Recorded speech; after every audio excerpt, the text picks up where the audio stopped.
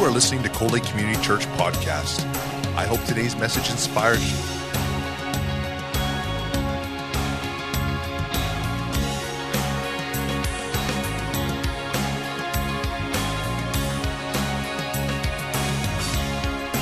Cold Lake Community Church, a place where families come together.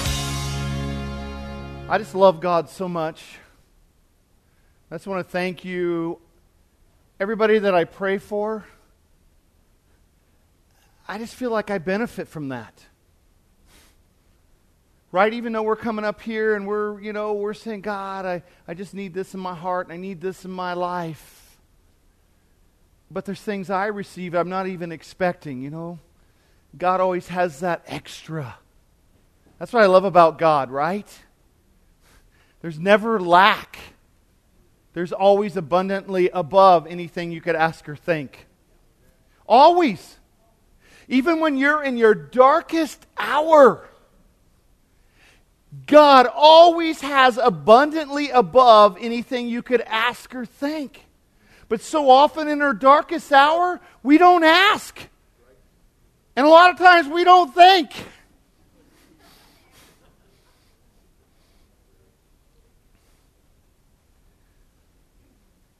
I want to talk to you about something tonight. God wants to talk to you, but I want to talk to you. And you notice I brought the Mac tonight.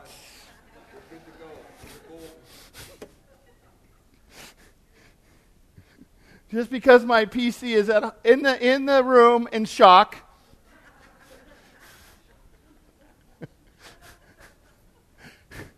The DVD player's going, and it's been doing that ever since last night, so I don't know what that means, but I'm sure it's something in cyber code. I've been so wounded I'll never work again. I want to talk to you tonight about the provision of prayer that's already in place. As Christians, you don't go looking for prayer.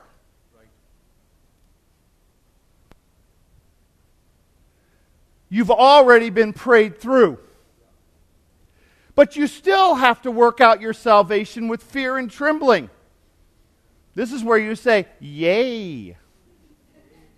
Right?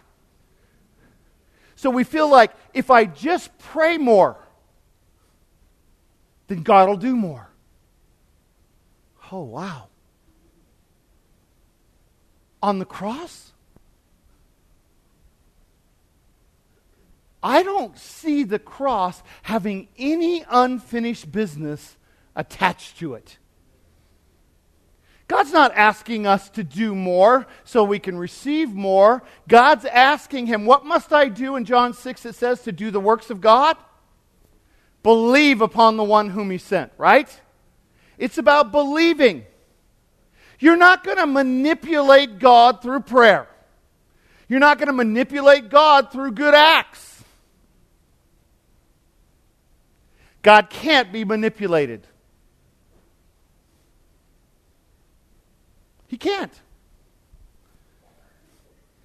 So, I want to just turn to John 17. And we're going to be reading tonight from Luke 22 and several different places, but John 17.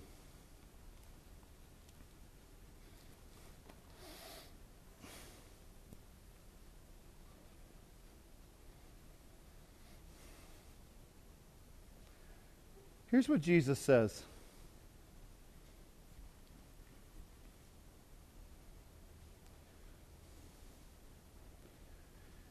In 15, my prayer is not that you take them out of the world, but that you protect them from the evil one. They are not of the world, even as I am not of it. Sanctify them by the truth. Your word is truth. As you sent me into the world, I have sent them into the world. For them I sanctify myself, that they too may be truly sanctified. My prayer is not for them alone. I pray also for those who will believe in me through their message. We're carriers of a message. And it's a message that compels. It's a message that transforms. It's a message that convicts. It's a message that releases the kingdom of heaven. We're carriers of a message. That all of them may be one, Father, just as you are in me and I am in you, may they also be in us, so that the world may believe that you have sent me. I have given them the glory that you gave me, that they may be one as we are one. I in them and you in me.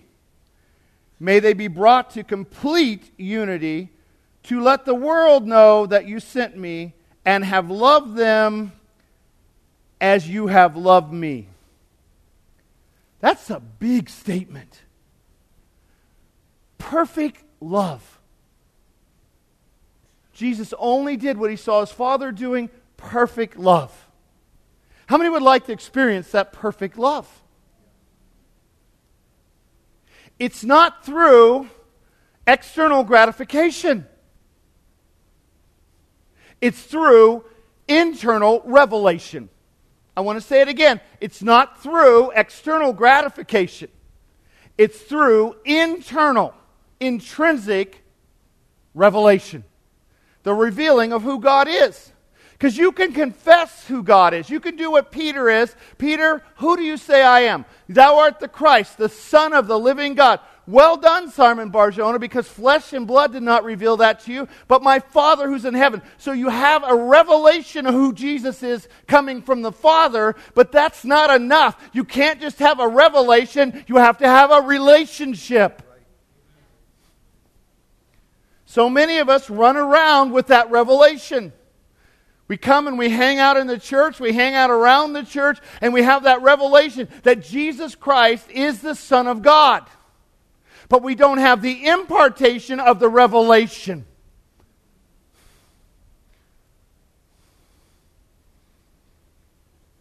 You with me? See, there's an impartation of the revelation that transforms. The denomination, right? And I don't mean denomination as a church. I'm talking about what's dominant in your mindset. I'm talking about what it is that brings you and focuses you, and you put your eyesight on and you look at and you say, what the eye sees, the heart naturally is going to follow that. But Jesus Christ is saying, it's going to take more than revelation. It's going to take impartation.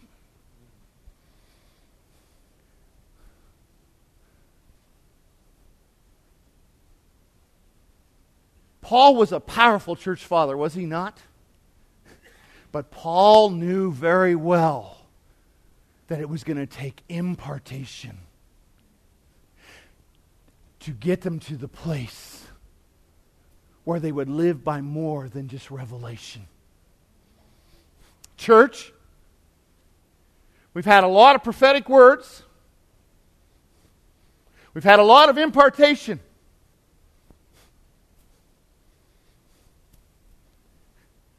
But it hasn't led to intimacy. And without intimacy, you can't see God. One day I was sitting in my living room, and man, God had called me to be a prophet. Very successful, lots of healings, a lot of things. And the Lord said, wow, you just really nailed that. I said, yeah, thanks. Ooh, I'm bad. Bad to the bone. Devil don't want to mess with me. You know what God said to me? One problem. I haven't called you to be a hammer. Because when you're a hammer, everything looks like a nail. And that was my focus. God, you've called me to tear down strongholds. I've learned this. That when it comes to deliverance, love will send legion flying quicker and fleeing quicker than speaking in tongues. Perfect love in you can cast anything out. Right? You with me? So I'm sitting in the living room, and God just takes it a little farther, and He says, "Do you know why Elisha needed a double portion of the anointing?" You know, how many know when God asks you questions?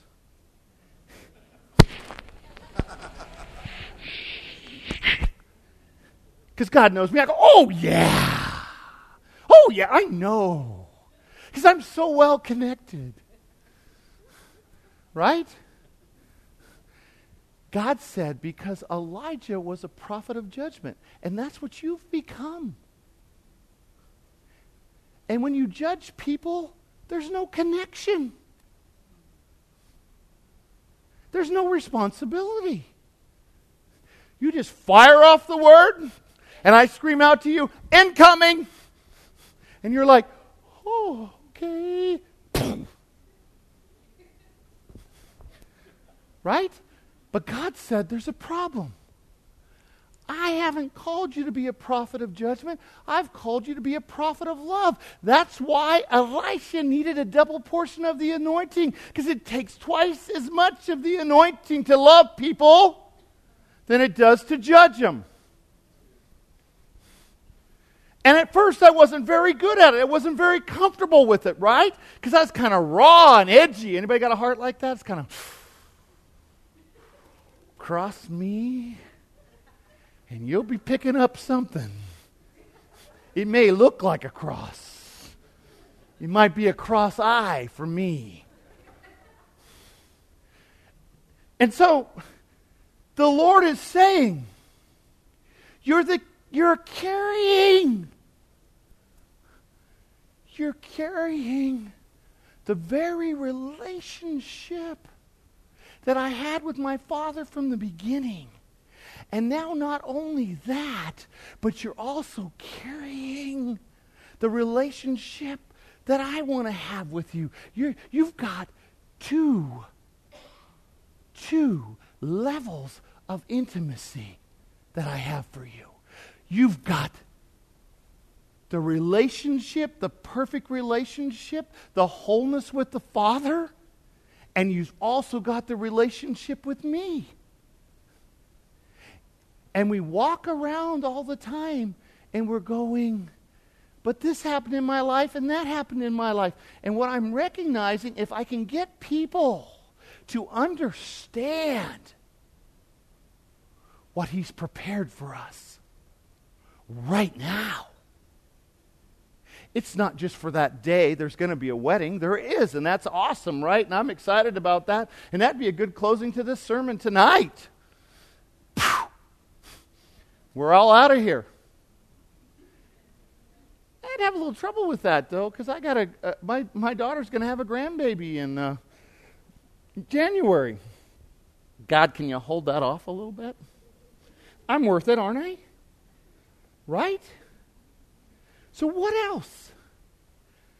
The Lord says in Micah 7:19, everybody turn there with me just for a minute. Sorry if we go over just a couple scriptures.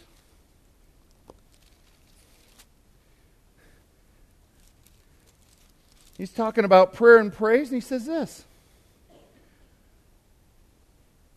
Who is a God like you, who pardons sins and forgives transgression of the remnant of His inheritance? You do not stay angry forever, but God delights to show mercy. The presence of God, the nature of God that triumphs over judgment. Everybody say nature of God. That triumphs over judgment. You will again have compassion on us. You will tread our sins underfoot and hurl all our iniquities into the depths of the sea. That sounds pretty cool to me. And then Psalm 103:12 says that He's cast our sins as far as the east is from the west. Well, I don't know about you if you know anything about geography. The east and the west, they don't meet.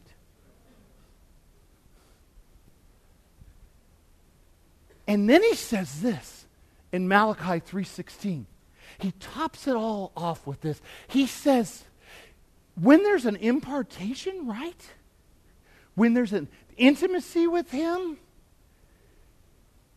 you're getting extra credit. Everybody say extra credit. Because every time you think about the Lord and every time you talk about him, God's writing it down in his book of remembrance. How many like that? So you're getting extra credit all the time. When I say, Hayward, hey, Jesus is awesome, God's going, yeah, there it is, right there. How many need to think about God more? Talk about God more, amen? So let's get into our text. In Luke 22. Just turn there. And I told you about, Matthew 16. So here you have Peter, the rock. And you have him, who do people say I am? Well, there's this, a prophet, good man, teacher. Who do you say I am? Thou art the Christ, the Son of the living God, right? A revelation,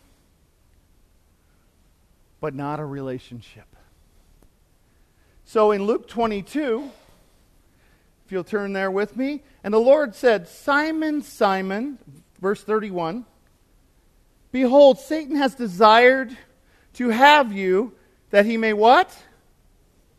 Sift you. Everybody say sift. Sift you as wheat. And then here's what he says.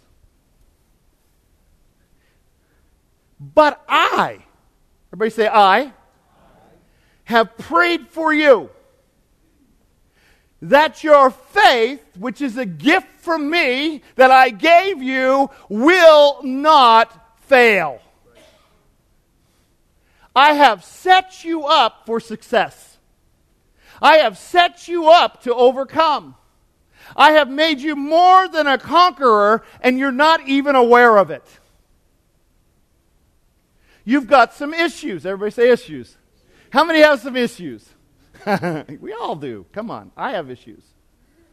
How many have issues? I can do this. I do.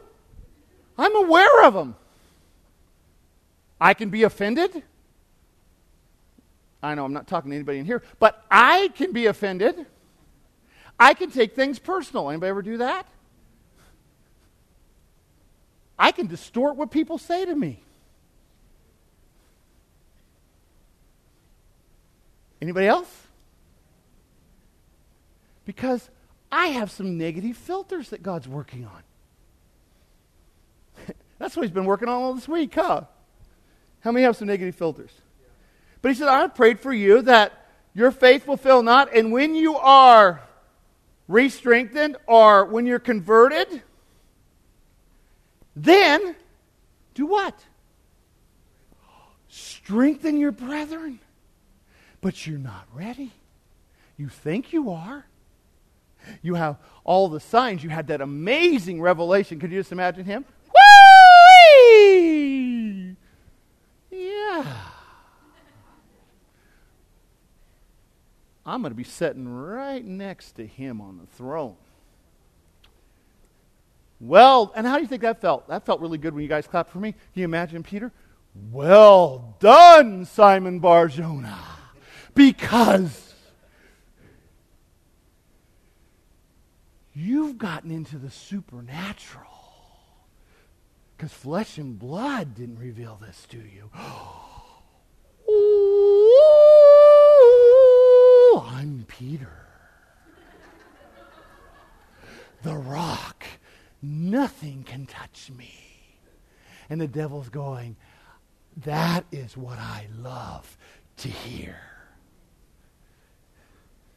I love to hear it when people say nothing can touch me. I love it when their pride rises to the surface. Because all I have to do is just seduce a little bit. All I have to do is just manipulate a little bit. All I have to do is create a little hunger, and I can get you to move in the lust of the eye, the pride of life, and the lust of the flesh. And once I do that, pride comes before what? Don't think the devil doesn't know that. Don't think he doesn't know that. He does. Amen? And then he says this, Lord, you don't know me. You don't know who I am.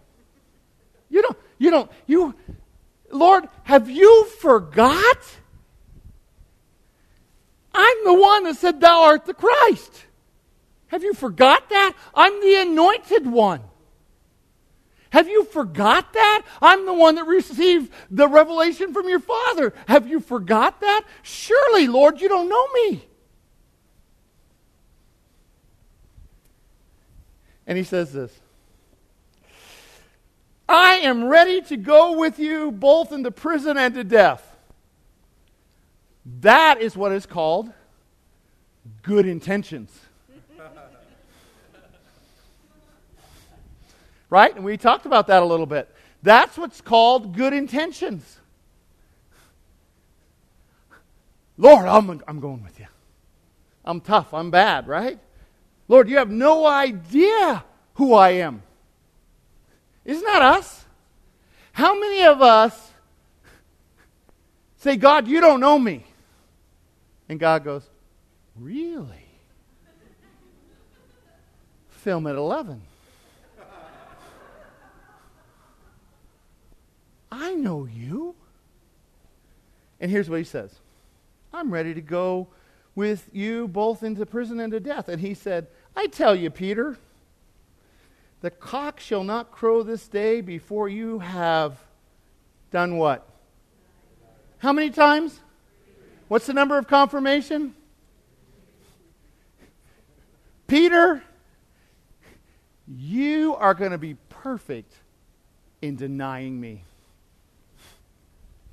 You are going to completely deny me. What did Jesus see in Peter that was lacking? Oh, now you're asking questions.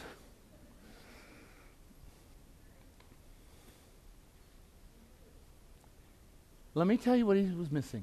Secure identity. Secure identity. His identity was in external things. His identity was not in Christ. His identity was in crisis.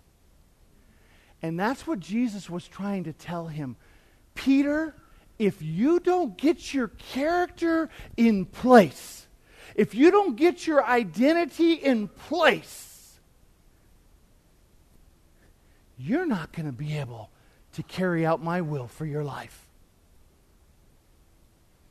Are you with me? So what was he saying? Secure identity is about who a person is, not what he does or what his results are. When someone's identity is tied to his outcomes, he or she does not exist in a certain way. We don't really have being. We have doing. They are what happens. So if things are not going well, they're not well. If things are going well, they're well. If they have bad outcomes, they're bad. How many realize that? Example. When athletes hit a slump, one of the ways performance coaches get them out of it is to help them separate themselves from the results. Say that with me. Separate myself from the results. Separate myself from the behavior. So what they do is, they're in a catastrophe. And they de-catastropherize them. It's a big word, right? Almost sounded kind of dirty. So what they say to them, just get in the box, swing away, and don't worry about the ball goes. Don't worry about the outcome.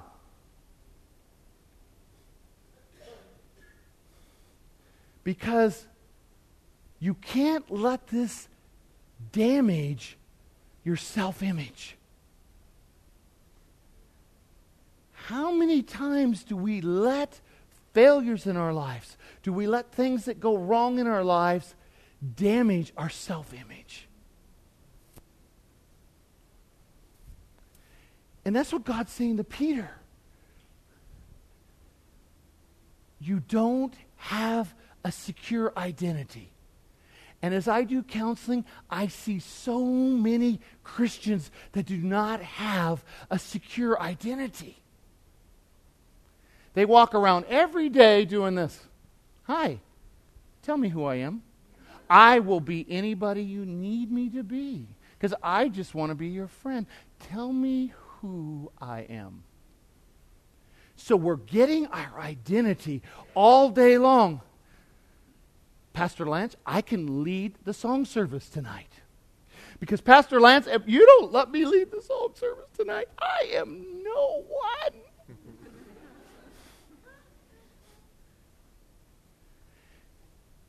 And this lack of secure identity has brought us into codependency. In other words, we cooperate and we co-partner with people who have dependence issues. Pastor Hayward, I love you. Can I be your best friend? Can you loan me 20? Because we have no identity. But Jesus Christ said, in Him, Acts 17:28, in Him, everybody say in. We live and move and have our being. Not in what we do. Not in where we're successful. And you know, men are incredible at this. When we get together for men's ministry stuff, the first thing we say is, "Hi, I'm Daniel. What do you do for a living?" I'm a recovering serial killer. I'm doing better now because I only do it on the weekends. I'm learning how to rest the other days.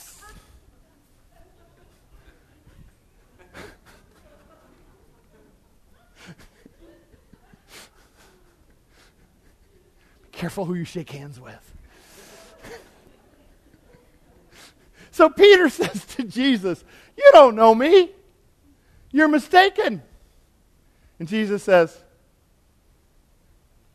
"That's definitely one thing I'm not. I'm never mistaken. I'm mistaken sometimes, but I'm never mistaken." So, he's got an opportunity. Say opportunity. He's got an opportunity to let God transform him so that he can fulfill the plan of God for his life. But how he wants to be seen is more important than who God has called him to be. I want to say it again. How he wants to be seen by others is more important than who God has called him to be. So he puts on this act. He props up this image. Everybody say image. So he creates his own image. And he has to prop it up.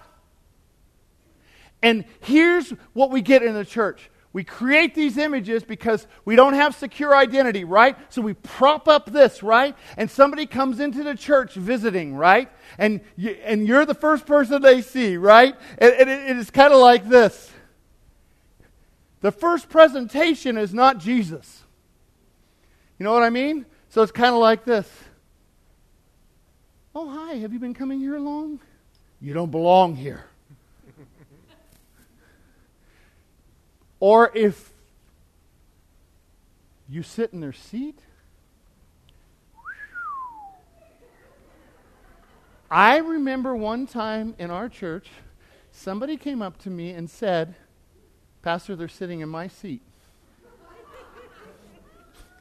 And I said, turn around. There's no one sitting in your seat. Physically, I said, turn around. There's no one sitting here. Pastor, my seat, where I sit there all the time. And so I went and I had my suit on. I climbed underneath the seat, went down the whole row underneath it, came back out, and I said, I don't see your name anywhere. Well, I'll sit somewhere else. Okay. All right, sit somewhere else. We're so possessive instead of being open. Open, God.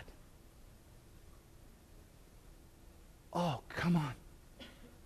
Come on, God. Help me not to hang on to anything. Help me not to hold on to anything.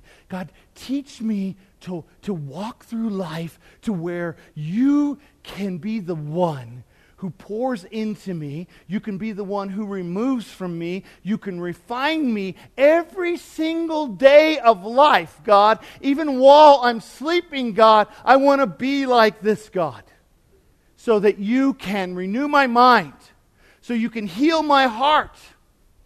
So you can restore my identity. How many want that to happen? Amen? So what did Jesus do? Number one, he empathized with him. Empathy comes from the Greek word meaning in and feeling. It is as if you're in the feeling of another. And unity forms around mutual care based in empathy. Jesus empathized with him because he cared for him.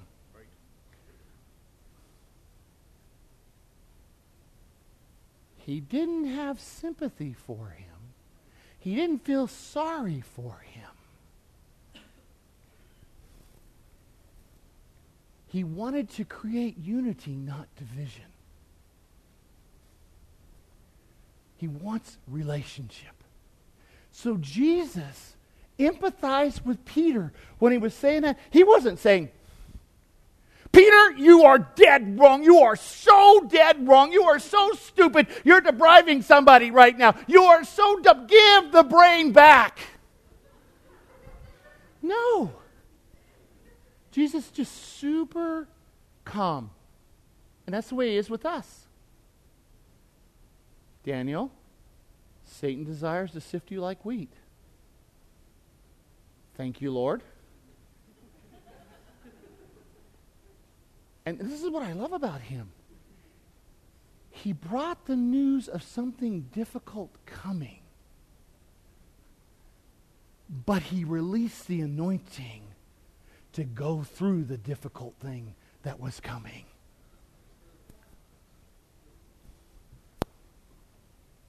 I could feel that one there. That one just kind of went right around and come right up my back. Woo! Okay. He said, this is what's about to happen. But what's about to happen won't happen without me releasing the anointing to carry you through what's about to happen. Peter, I've prayed you through. What's your name? Ingrid. Ingrid, I've prayed you through already.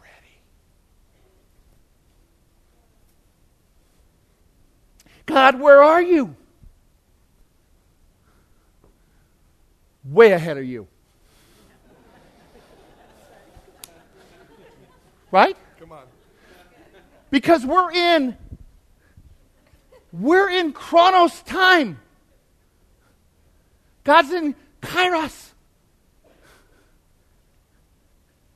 So we look at it. God, I'm running out of time. I'm running out of time. And God goes, why are you doing that?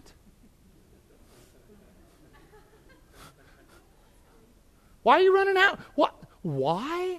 Why are you running out? I do abundantly above anything you can ask or think. Why are you running out? How do you run out when God says you'll run over? How? I want to ask you that again. How do you run out when God says you'll run over? Right? Psalm 1. Your leaf will not wither nor dry. First he says, blessed are they that do not walk in the counsel of the ungodly, nor sit in the seat of the sinner, or stand in the way of the mocker, right? But he that delights in the law of the Lord, he shall be like a tree. Everybody say tree. Planted next to streams of dead ends. Okay. You don't get that scripture. Because what it says there, when you do not do these things, I will purposely do this thing. And you know what it means there? Planted next to streams of living water. It means I will purposely plant you next to my overflow.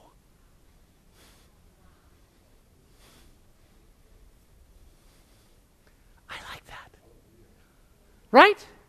Out of your innermost being shall flow rivers of dead ends, of negativity, of backbiting, living waters. And the word in the original language means, I have called you to be plump gushers. That's what it means. Out of your innermost being, you will gush plumply. That's what it means. I know it's funny, but that's what it means. Look it up. You'll gush plumply. How many of you gush plumply?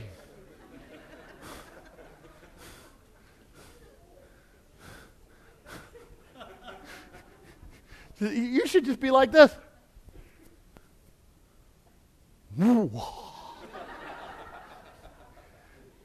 Pastor, I'm not feeling so. Whoa, bartender, I'll have another one of those. He empathized with him. Let me say it one more time. Empathy comes from the Greek word which means in and feeling. Everybody say in and feeling.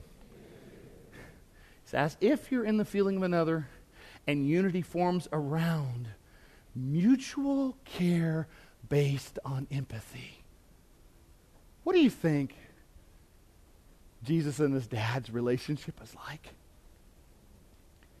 Mutual care and unity based on empathy. They share feelings. It's quiet in here. It's usually quiet during surgery. Number 2, Jesus validated him. Validation means to enter into another person's reality. Validating it and treating it with respect builds connection. What destroys it? The exact opposite, invalidation. Invalidation occurs when a person's experience is all that exists to him or her, and he or she then moves to negate the other person's experience, treating it as somehow not real and non-existent. We've got to validate people. Say validate. See, in my practice, what I learned is that was the first step that was kind of missing. And when God helped me put that in place, and I started empathizing with them instead of being a hammer, right? There's a nail, there's a nail, there's a nail, there's a nail. I just got this new hammer right from Home Depot. It's a weighted hammer. I'm going to strike that nail. No. God said, empathize, validate, and then here's the third thing he did. And this is the thing that we struggle with. So tonight, listen to me. Tonight is your opportunity to break codependency, to break rescuing, to break all those things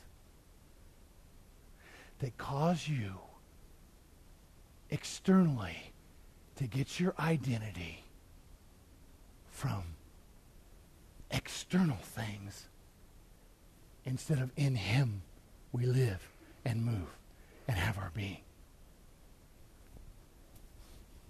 Amen? He released him. He didn't rescue him. How about in the Garden of Gethsemane? Something I said?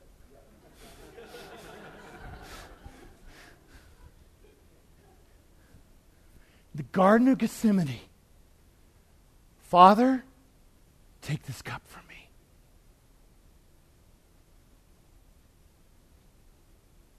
Dad had validated him. This is my beloved Son in whom I'm well pleased, right?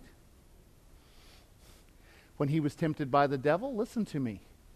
The devil said, if you are the Son of God, how many believe that Jesus had secure identity?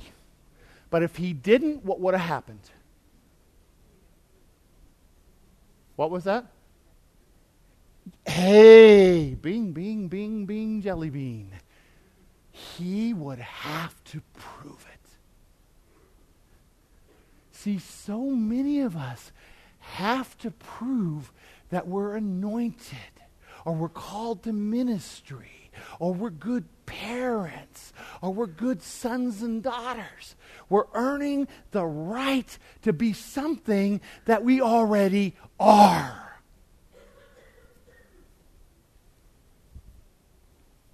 So in the Garden of Gethsemane, Father, take this cup from me. But nevertheless, not my will, but thy will be done. Dad released him to go through what he needed to go through, so that you and I could have secure identity in Christ. In this world, you're not going to have secure identity. But in Christ, you can be secure. Everybody say secure. Are you still with me? Jesus knew that Peter had to work out his salvation, had to work out his own salvation. So if that meant he had to go off and deny him, you know what I'm saying, 3 times? And he had to go off and go into a dark place. He wasn't going into that dark place by himself because Jesus had already prayed him through. The anointing was going to carry him through, right? Because Jesus' plan is not to reject, but to accept. So sometimes we feel like we're being rejected, but He's preparing us for a greater intimacy with Him. So we'll never need what we needed before from others. He will be more than enough for us. How many say people can hurt you? Right? So, what's God doing? Proverbs 25:2 says, it's the glory of God to conceal a matter. Say conceal. But the honor of a king to search it out. You got to search some things out. You can't sit back. This isn't autopilot. You can't punch it and go, automatic Christianity.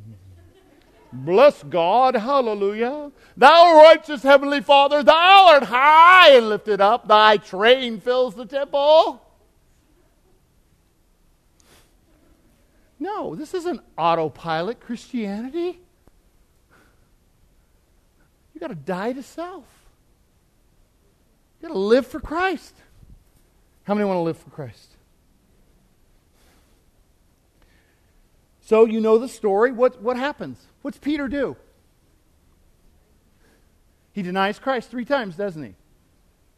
And at one time he gets a little mouthy, doesn't he? I don't know that, blankety blank. Right? And then Jesus looks across at him, the crow, the cock crows, and Jesus goes.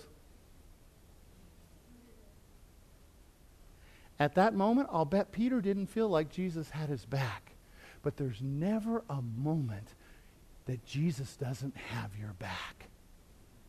He looked at Peter, and he must have looked at him and said, "Don't worry, Peter. You're going to be amazing."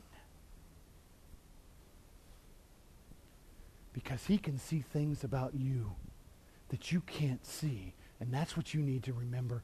Jesus sees things about you that haven't yet happened. He looks at your life and he goes, "You are going to be amazing." But right now, you don't have secure identity. But when you do, oh, wow. I am going to be glorified and magnified through your life. And you are going to bear fruit that remains. How many want to do that?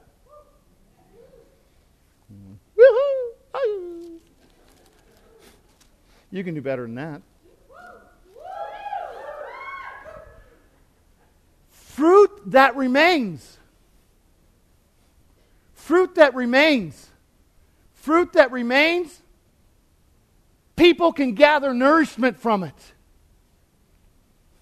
There's sustenance for others. Do you know that your life should produce sustenance for others?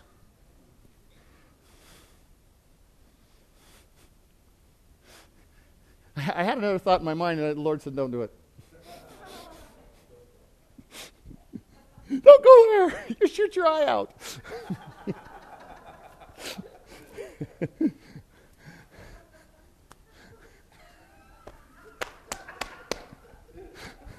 You shoot your eye out, kid.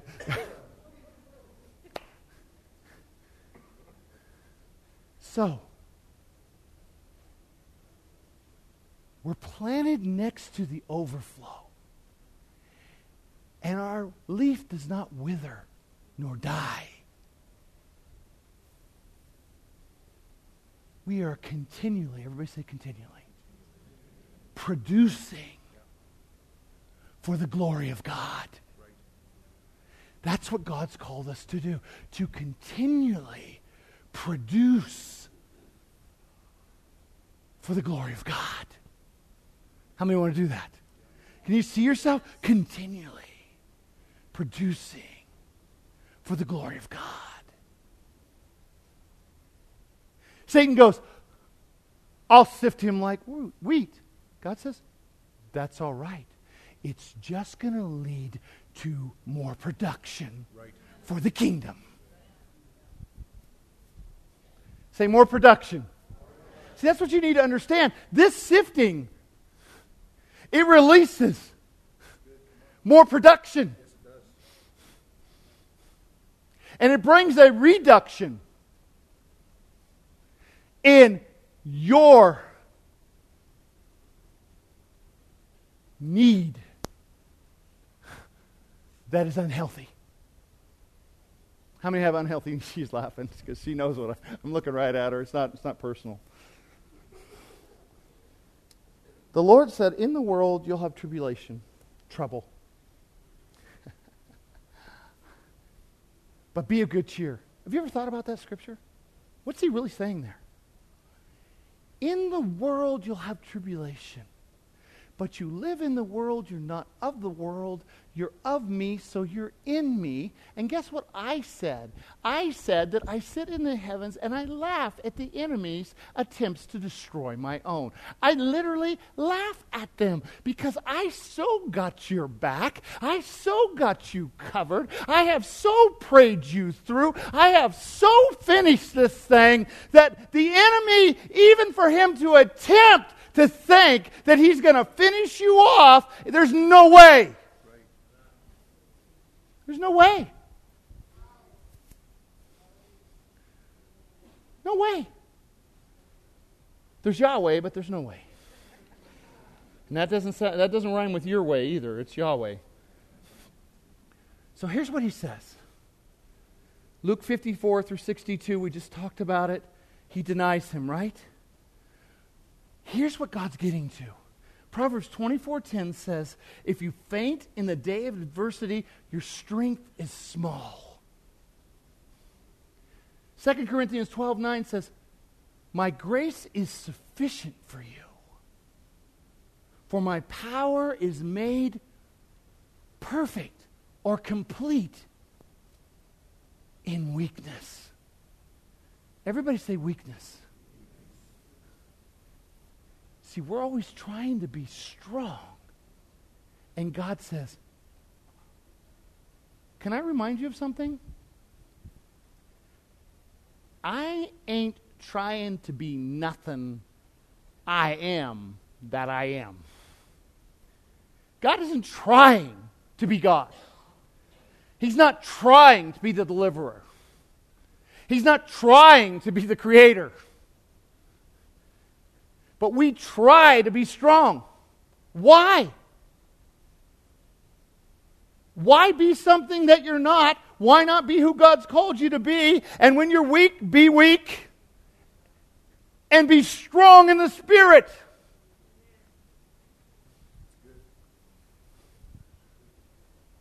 Man, I went around a long time. That didn't hurt me. But I could feel it just going,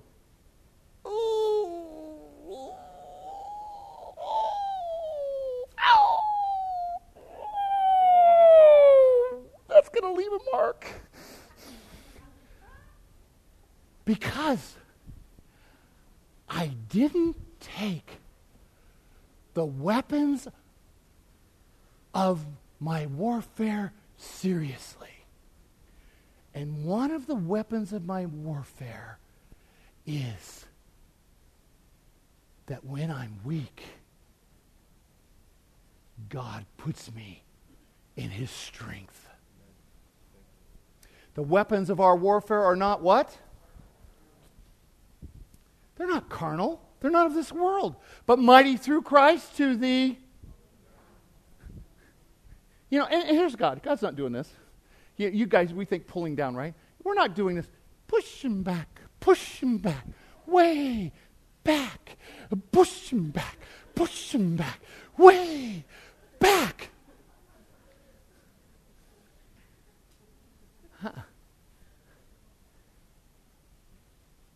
No. God's strength, God's askewous, the power. February 2nd, 1982, I drowned on a river, stood before God. And God got my attention. And when I stood before Him and He spoke to me, and I was doing a lot of things, but I didn't have any secure identity. So I got my identity from ministering to people. I got my identity from feeding people. I got my identity from taking care of people. And I stood before God and He said, how dare you think you're in charge of your own life? And He replayed my altar call and He said, right then and there, you gave up all rights to your life. Now I want to talk to you about His power. Because when God was speaking to me, I literally felt the bones in my body moving at the sound of His voice. And I thought, if He just raises His voice, I'm going to be a paralytic. His voice is as the mighty rushing, the many waters, right? How many have ever heard of Class 5 rapid? When do you start hearing it? Long before you get to it.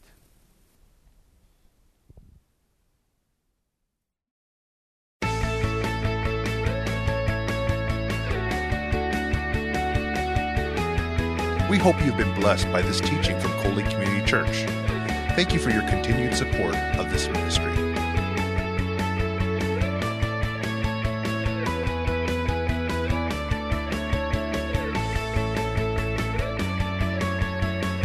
Cold Lake Community Church, a place where families come together.